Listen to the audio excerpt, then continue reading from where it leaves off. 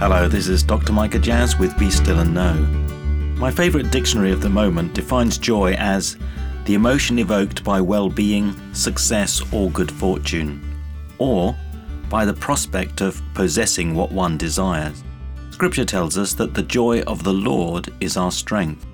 It's associated with feasting and celebrating, for we are most fully human when we are filled with joy. Life has a habit of squeezing the joy out of us. Once our joy is gone, we, like a squeezed lemon, are nothing more than an empty skin. Our substance has gone, our principal ingredient lost. It is said that St. Francis required all his friars to be joyful as part of their obedience to Christ. This sounds strange, as if joy were like a favourite jumper one could put on and remove at will. Yet perhaps there is some truth in this. I can think of many ways in which my life experience has knocked my joy out of me. Without that joy, I tend toward the darker nature that resides within me, a nature that instinctively seeks to hide from God. On reflection, this is because I locate the source of my joy in the wrong places. Recently, I discovered an online tool that promised to measure my joy. It was simple and immediate, as any online experience must be. It measured over 16 yes-no questions where I perceived my state of happiness, with family, friends, the world around me, and finally my possessions. I scored 95% joyfulness. Not bad, the average being 67%. I was encouraged since I had set the parameters high on family, low on friendship, medium on the world around me, and very low on possessions. I believe it reflects well my level of joy.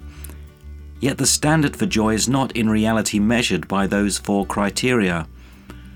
I hold my view of what I want from life by considering who I am and how close I want to get to God. Too often I've mistaken joy for the feelings that an experience might give me. If the feelings are bad, I'm disappointed and may moan a lot about my life. When younger, I was consumed with the need to obtain certain things, some objective, others subjective. Now, I'm content with who I am and how I live. I cannot think of one thing I am seeking apart from deepening my friendship with God. All very spiritual. Well, not really. This is honestly where I have come to. But that does not mean that I am not subject to bouts of anxiety arising from my darker nature. It's just that I've taken practical steps and done a lot of work in addressing the array of false hopes that offer joy, but will fail to deliver in practice.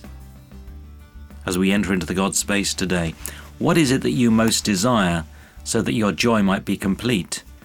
It may well glisten with attraction, yet most often will only disappoint once secured. God is our joy, and with God we can live a full, free and happy life wherever we find ourselves.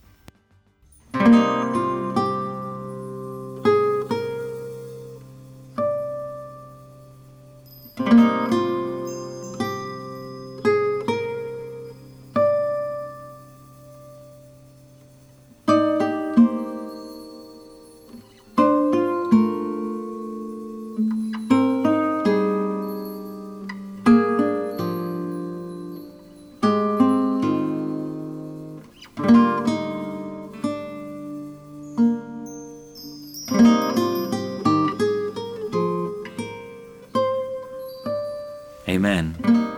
It may sound unusual, but I approach each and every task with a joyful commitment, knowing that God is present and available to me in all my tasks.